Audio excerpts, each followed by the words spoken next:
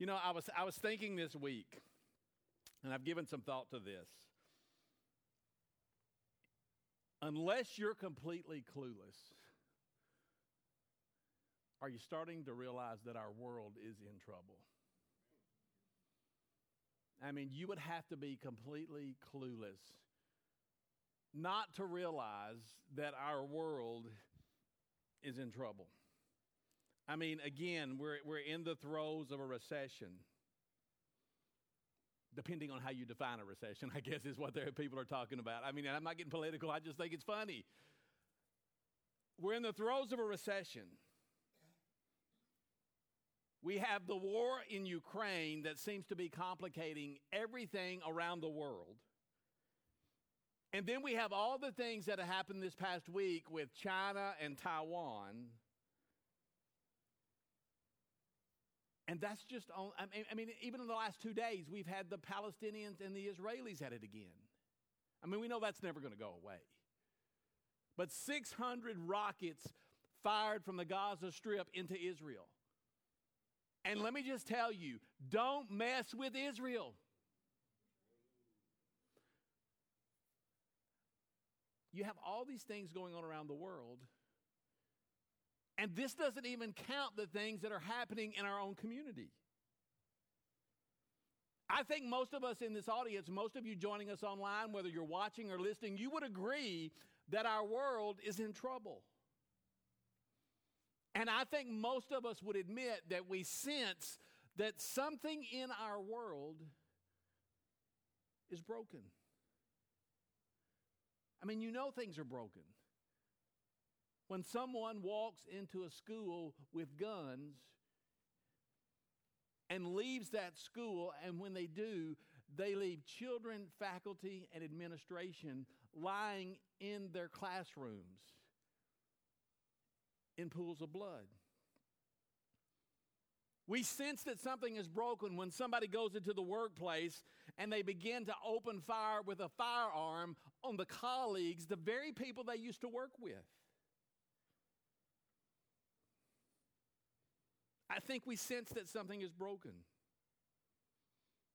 When people have amazing educational backgrounds and they funnel that education and take the time to build and detonate a bomb on a site where people are celebrating. And hundreds of people are left dead and maimed. Friends, listen to me this morning. This is 2022. And never has there been more knowledge in our world. Never has the world been so technologically advanced. And at the same time, never have we been more broken deep down in our souls. And I think we know that. I think this is something that all of us sense. I mean, think about it this morning. Relationships are breaking down. Marriages are limping along. Our families are fragmented. And when you look around, you start to see, like I said, that the world simply doesn't know how to get along. I mean, think about it. Syria, Iran, North Korea, Russia, China. Those are 5 countries right now that are in the news. And those 5 countries, listen to me this morning, those 5 countries are simply the tip of the iceberg. I mean, just come a little closer to home. And we look at our own hostilities with other groups, other races, other ethnicities. We look at all the things that are happening around the world and in our community, and we wonder, what's the solution for the mess that we're in? You turn on the television, read the paper, log into the internet, and you see pundits and politicians trying to give you an explanation for what they believe is happening. And while they're trying to explain things to you from their perspective, I think most of us have come to the place where we realize that the Republicans or the Democrats or the independents, none of them have any solution for what is broken deep down in the human soul. Did you hear what I said? No Republican, no Democrat. They have no solution for what is broken deep down in the human soul. So we sit at home or we sit at the office and we look at the world that we're living in. We see all the things that are happening in the news and happening in our world. And if you're just like me, you know what I want to do? I just want to throw up my hands and say, I give up.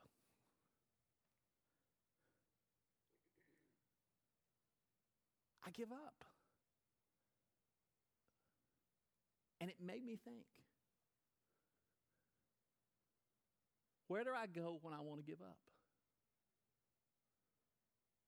Where do I look when things in the world are so bad that I just want to throw up my hands and say, I give up? Where do you find hope when you've reached that point in your life that you're about to give up?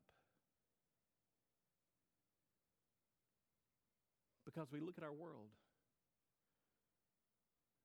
and we search for hope. And we wonder, is there any power in the universe that can fix or redirect a broken spirit, a broken soul? What's it going to take to fill or to change a hate-filled person into a loving person? What's it going to take to change a greedy person into a generous person?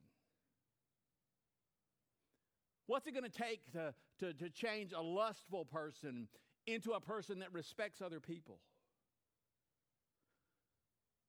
What's it going to take to change a racist into a person that's more inclusive of all people?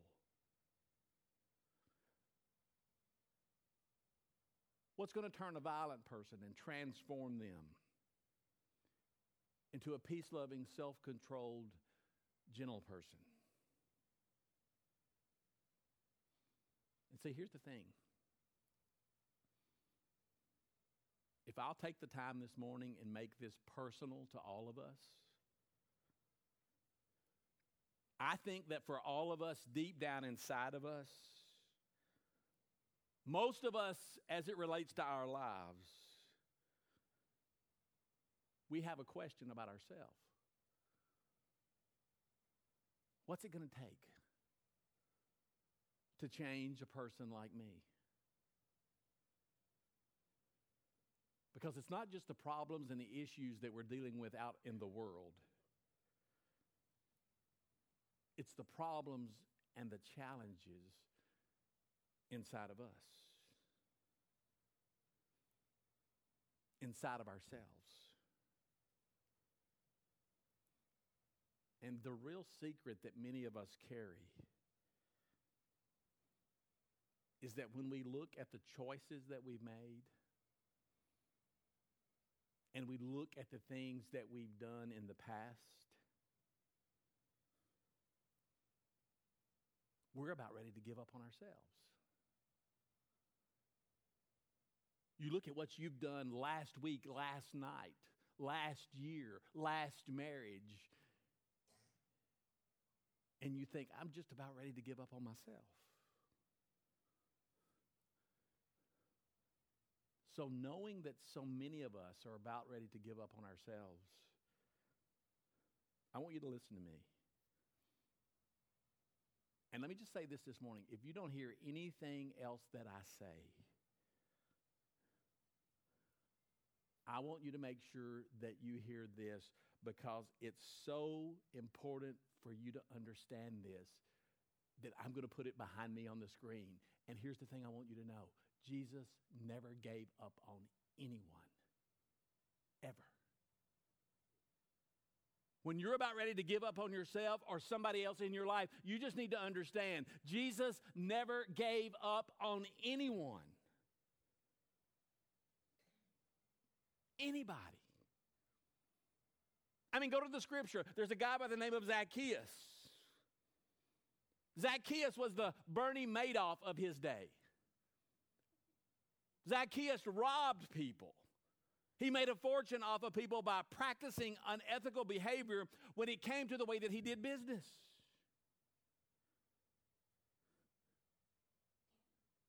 But Jesus didn't blast him for what he'd done.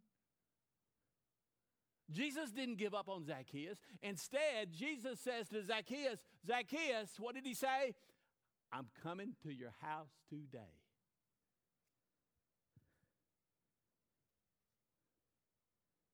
And you want to hear something?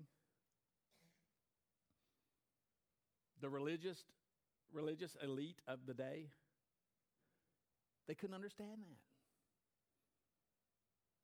They couldn't understand why Jesus would hang out with somebody like Zacchaeus. But here's the thing. Remember, look at what it says behind me. Jesus never gave up on anyone. Ever. One day, Jesus approached a woman at a well who had been married and divorced 5 times.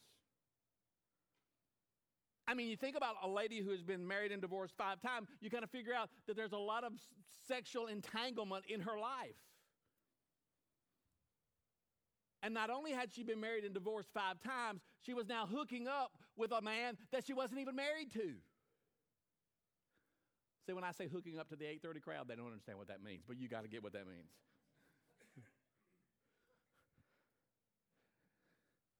I liked it when we had 3 services because it was G, PG, and R. You know what I'm saying? Because, I mean, I kind of got a little more loose-lipped every time I spoke anyway. But that's neither here nor there. But anyway, Jesus meets this woman at the well.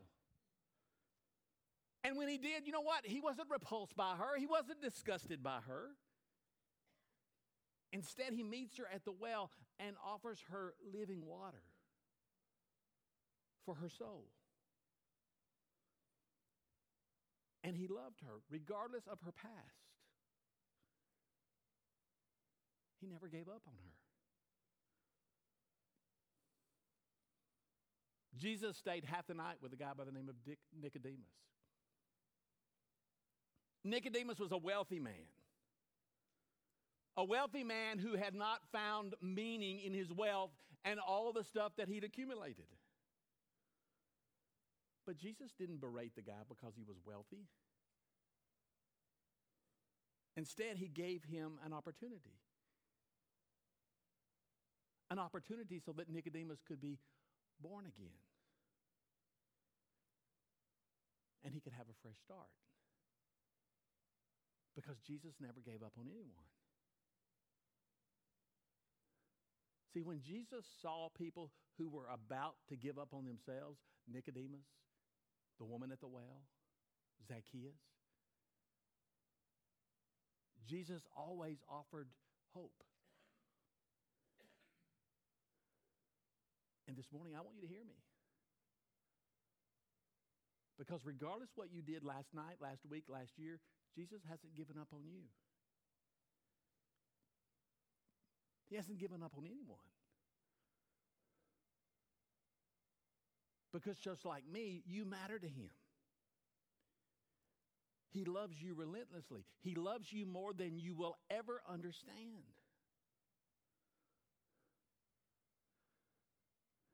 About 10 years ago, our staff and leadership were on a trip.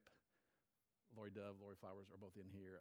Barry may have been on this trip. I can't remember who all was there, but we went to Catalyst. We used to go every year. I miss those days. It's just a 2 or 3 day event where we would kind of get filled back up. And I heard Matt Chandler speak. And Matt Chandler shared a story from his college years. And again, Matt pastors, the last time I checked, the Village Church in Austin, down in Texas. But he shared a story about when he was in college that he befriended a lady in one of his classes who was a good bit older than he was. She was single mom. Not only was she a single mom, but she was having an affair with a married man. So there was all this sexual tension with her life and with her past.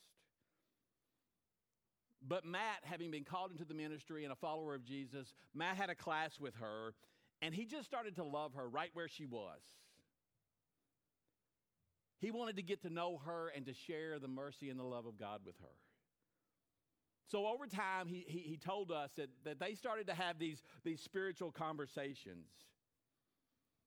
And one day, Matt invited her to go to a Christian concert with him because he actually knew one of the drummers who were in one of the bands that was going to be performing. So he knew the concert was going to be good.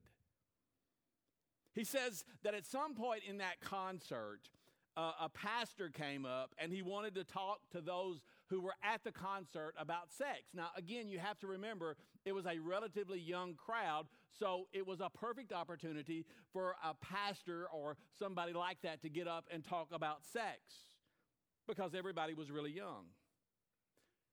And the pastor brought with him, as he came out to address, like I'll do sometimes, I'll have some props. He brought out this long-stemmed rose, and he took the rose, and he handed it to those people in the crowd, and he told them, why don't you just pass the rose around? And everybody passed it and handled it and touched it and smelled it. And the whole time, this pastor is speaking. Matt said that this pastor gave one of the most terrible mishandlings on the subject of sex that he had ever heard. That at best, he would call it fear-mongering. And the pastor said to those who were listening, he said, you think you're out there having fun, but do you want to get syphilis? You think you're out there having fun, but do you want to get herpes? And Matt said he had brought this woman to this concert, and he knew her past, and he's thinking, oh, man. And the pastor gets to the end of his sermonette, if you will, his talk. And as he reaches the pinnacle of everything he was trying to communicate, he asked for those in the audience to give him the rose back. And of course, the rose has been handled by hundreds of people, and the stem is broke, and the petals are falling off, and it's wilting. But he grabs the rose from the audience, and he holds the rose up in front of them and says, now, who would want this? Who would want this rose? And Matt said it took everything for me not to stand up and say, Jesus would want that rose. Jesus is the one who would want that rose. Because Jesus loves people. Jesus cares for people. Everyone matters to Jesus because, listen to me, isn't that what the gospel is about? God made him who knew no sin to be sin for us. Because Jesus wants the rose.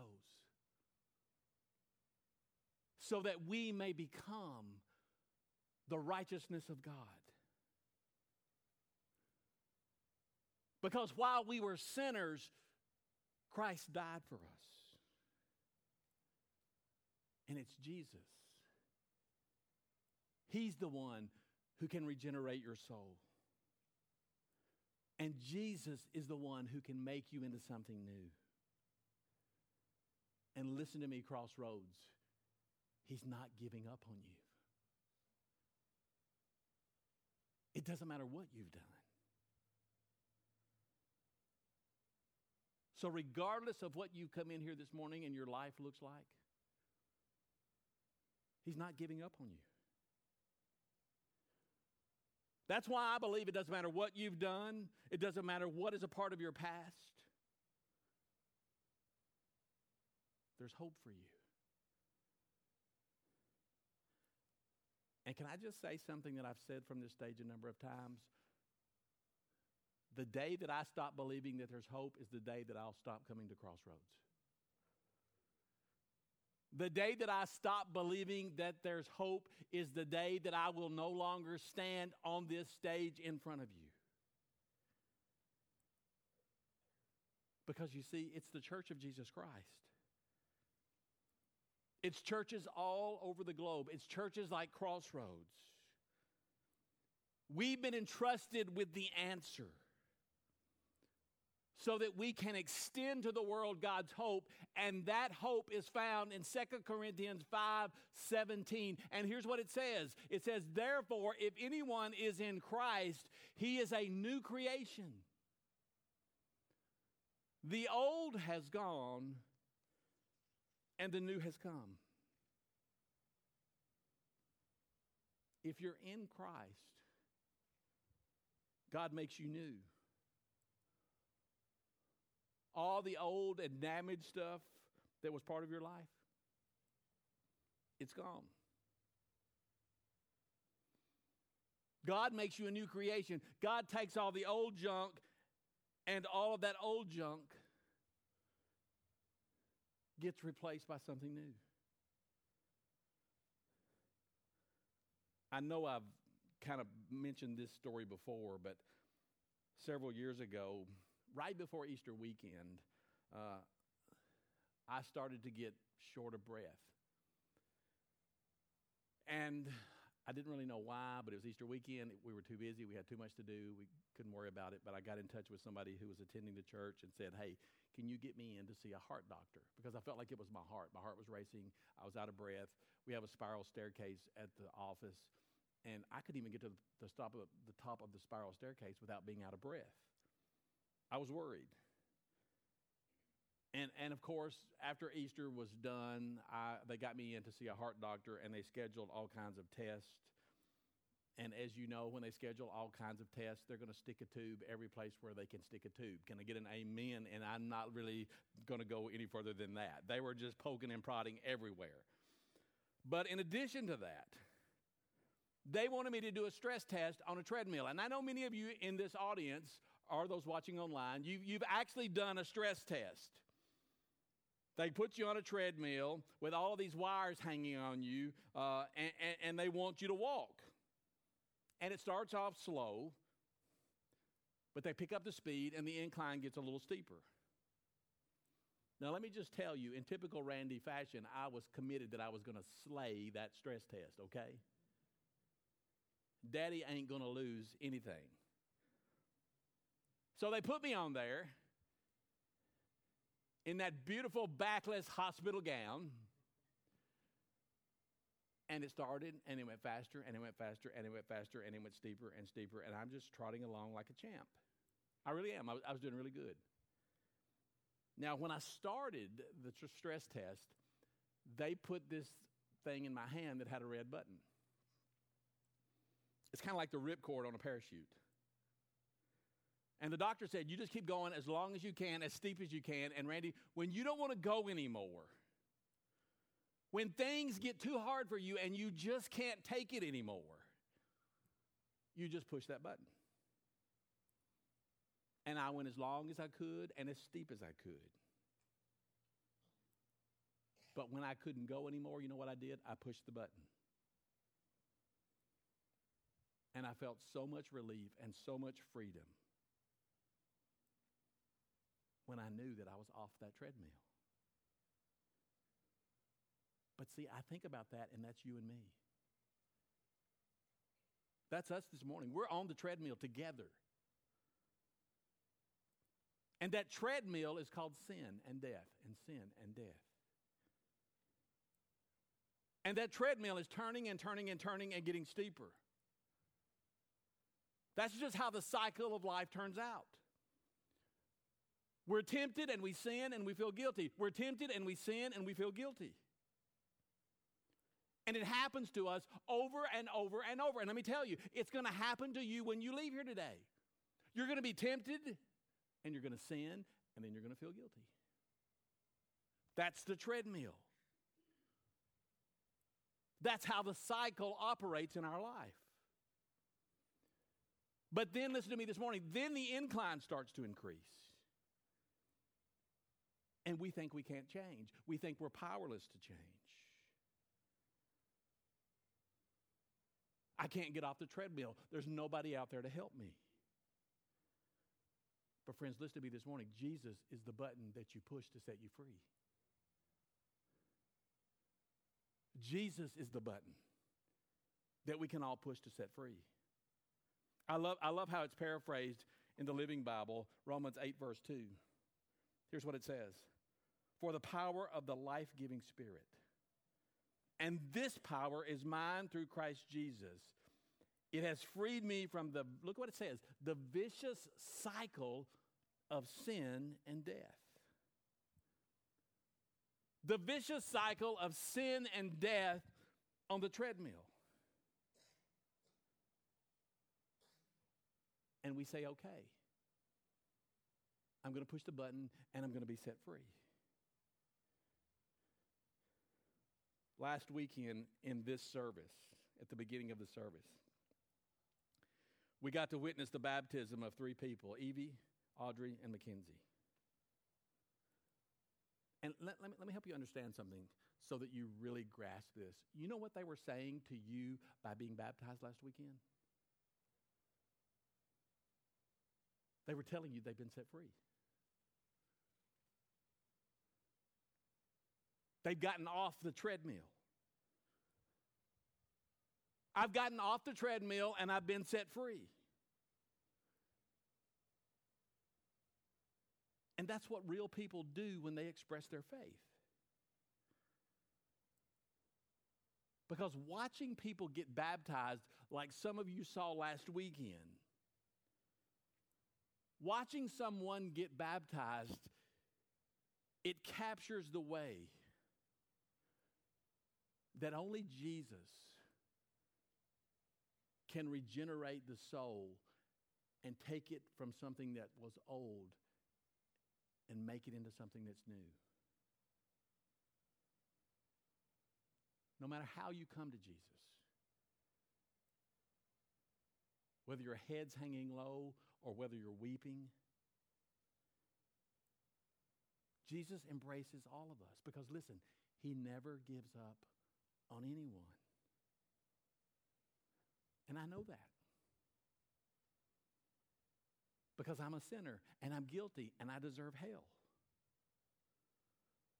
But Jesus died for me and he cleansed me and he forgave me and purified me and regenerated me as only the Holy Spirit can do.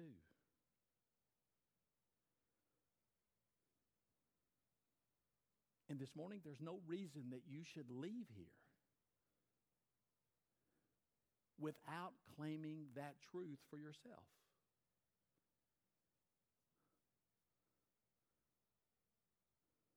So the question is, what do you do? What do you do with all this? Well, Acts chapter 2 records the very first sermon in the history of the church. And the sermon was actually delivered by a friend of Jesus, a guy by the name of Peter.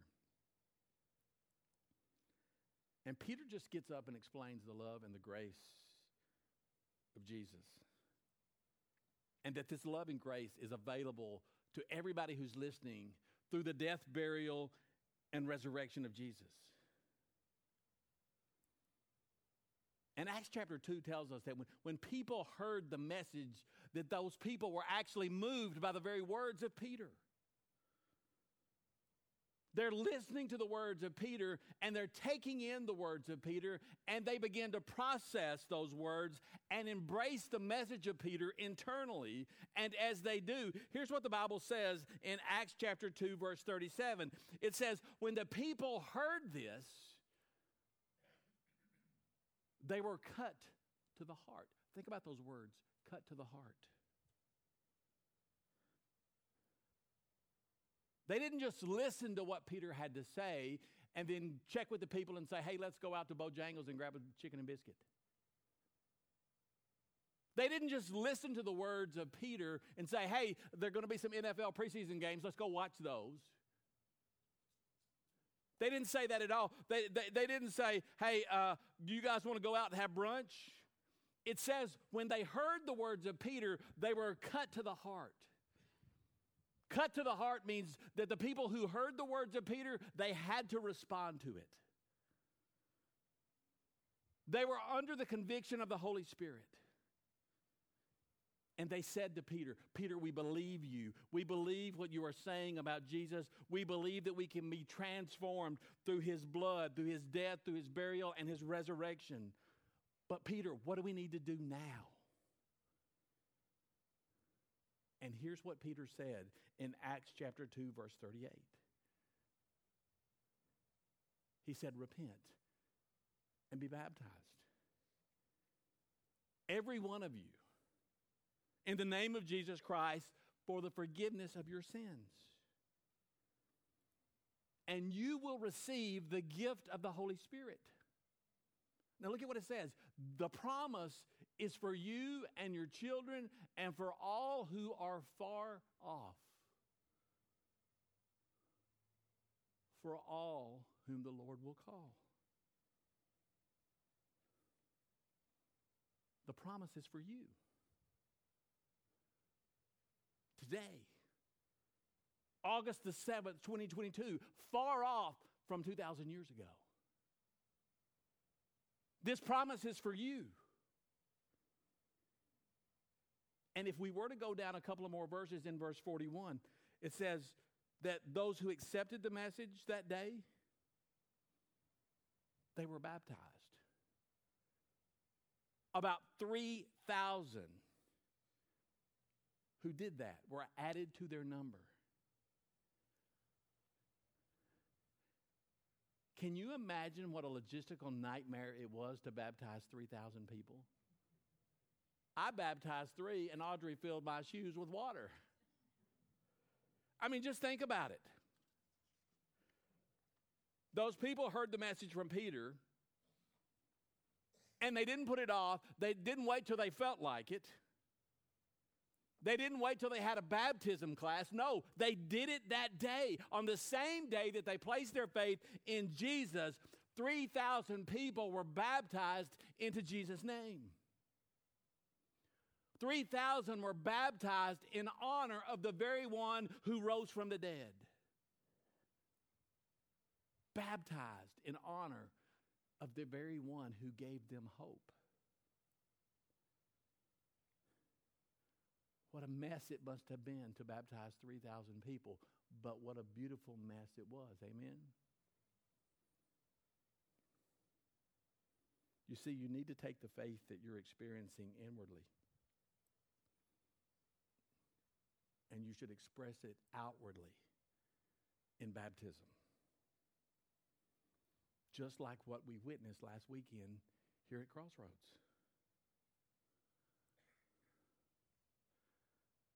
A few days ago, I was talking with someone who's really, really a sports fan. And I just have to tell you this morning, I like sports. But, you know, the Predators, the Titans, the Nashville sports scene, it just doesn't appeal to me because of the traffic. I mean, brothers and sisters, I was trying to get to Nashville this week a couple of times during the middle of the day, and it was like it would normally be at 7:30 in the morning. Does anybody know what I'm talking about? It's terrible. And you don't want to ride with me because I have a short temper with the traffic and people obeying the traffic laws. I'm just saying it that way. You know what I'm saying? I said that the other day. I don't ever want to get behind people who go the speed limit. But anyway, I just struggle with that. But I was talking to this person who was really excited about the new Nashville soccer team. And I would have to say that this person is like most people who get behind a team. They're totally excited. And again, they know all about the parking, all about the new stadium. They've got the hats, the bumper stickers, the shirts, and all the stuff that they need to support the team. It's just how people who support the Predators and the Titans and the soccer team and the NASCAR teams, all of those things, that's the way those people operate. They're always excited about that team. But do you know what I never hear? I never hear somebody say, Randy, I love the Predators. But my love for the Predators, Randy, it's a private thing. It's a personal thing. I don't ever go public with my love for the Titans. Now, I understand if you're like me, a Vanderbilt fan, you never go public with your.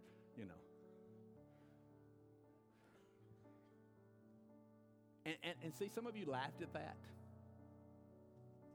Because when you hear me say something like that, it just sounds absolutely crazy. Nobody supports a team like the Titans or the Predators and says, I'm just not going to tell people about that.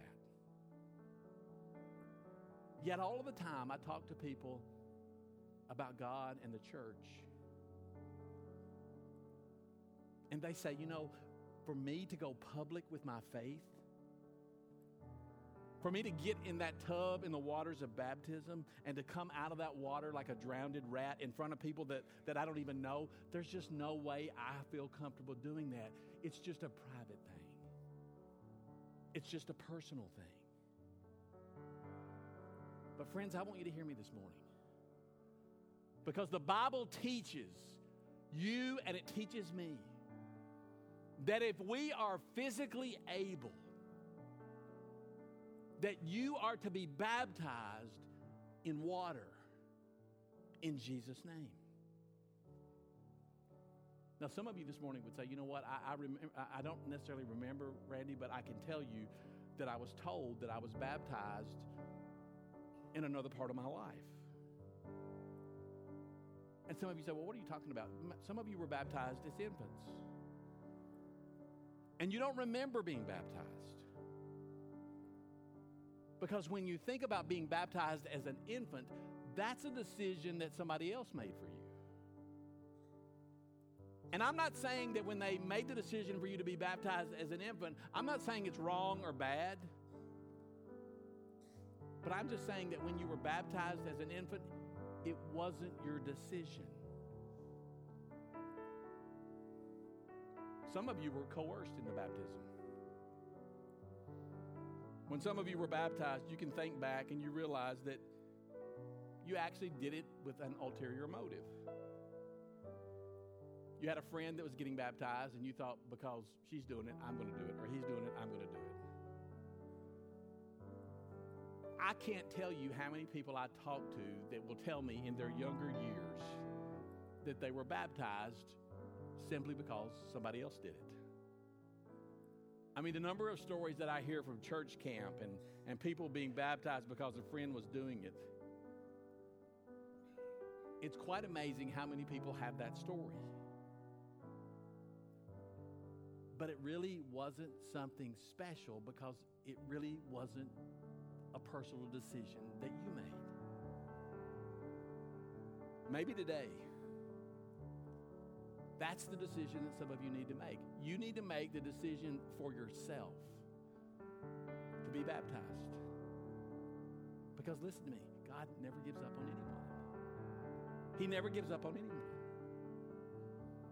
And today I have no doubt that the Holy Spirit right now, even in this service, is weighing heavily on some of you. And I'm just going to tell you, if that's happening, don't deny that. Pay attention to what the Holy Spirit is saying to you. Because for many of us, there's no good reason for us to leave here today when Jesus offers you mercy and grace. There's no reason for you to leave here today when Jesus, listen, when Jesus offers you victory. There's no reason to leave here today feeling hopeless, because Jesus offers you hope for your life today. There's no reason to leave this place today without the assurance of salvation, because Jesus died for you. And some of you today, you need to make the decision to go H2O. You need to decide that you're going to get in the water of baptism. I love what it says in Acts chapter 22, verse 16. And now, what are you waiting for? Get up, be baptized, and wash your sins away, calling on his name. Look at the scripture behind me. What are you waiting for?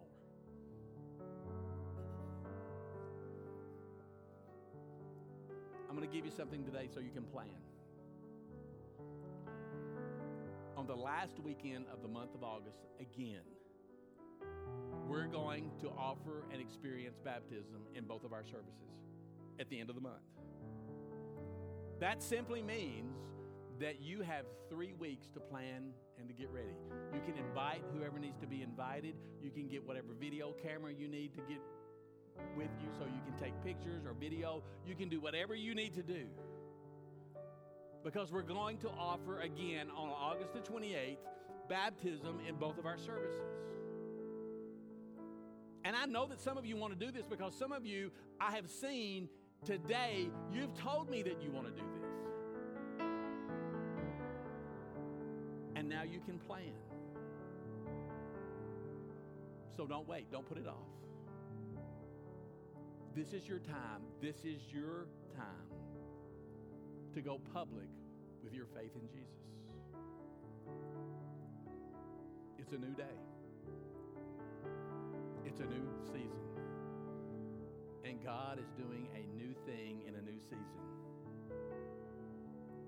So don't put off making the most important decision that you will ever make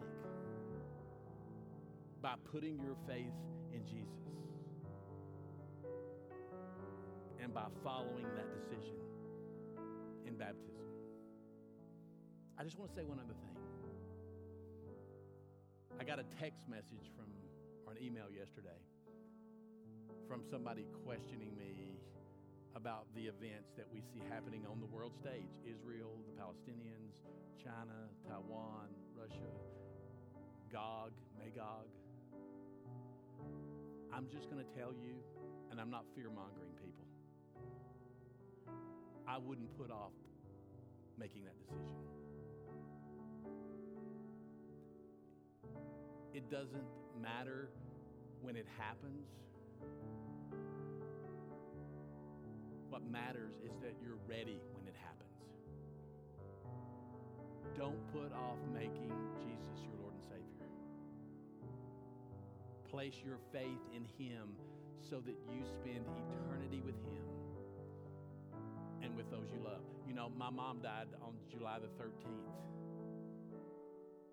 And it's kind of funny because I can say this to you guys because you kind of know how I am.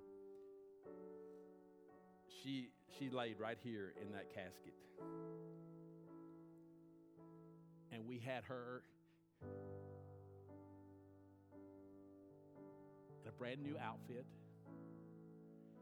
in brand new shoes, brand new undergarments, and a brand new pair of pantyhose. She was ready to go. She just didn't want to go because she had a family here. The bottom line was that she was ready. And when she stepped into eternity, I have no doubt that she heard the words, "Well done, good and faithful servant." Don't you want to hear those words from the very mouth of Jesus Himself? Enter into your Master's presence. You don't want to miss that. Don't put it off. Would you bow your heads this morning and pray with me, please? God, we're so thankful for the love and grace that's available through Jesus Christ. So thankful for the Acts chapter 2 church that we see,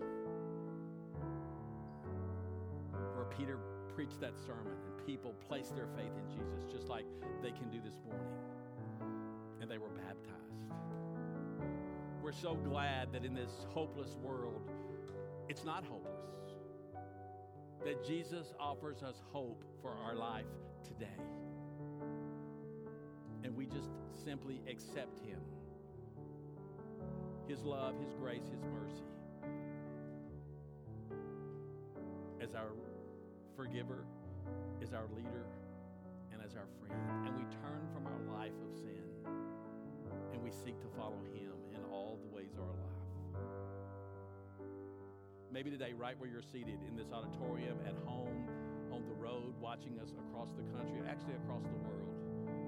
Maybe you've never placed your faith in Jesus, and that's what you need to do today. Just right where, let me tell you, you don't have to pray a King James prayer. Just in humility, admit that you're needing Jesus, that there's a hole in your heart that needs to be filled, because that hole is what Jesus will fill. And you will feel complete. Just ask him to come. You use your own words. Ask him to come into your life. And then follow that decision up with baptism. Whether it's in your church, in your community, or in this church on August the 28th at 8:30 or at 10. God, we're so thankful. We're thankful for what you've done and what Jesus has done. It's the gift that keeps on giving. Continue to let us know and feel your Spirit. Lead us and guide us in all that we do.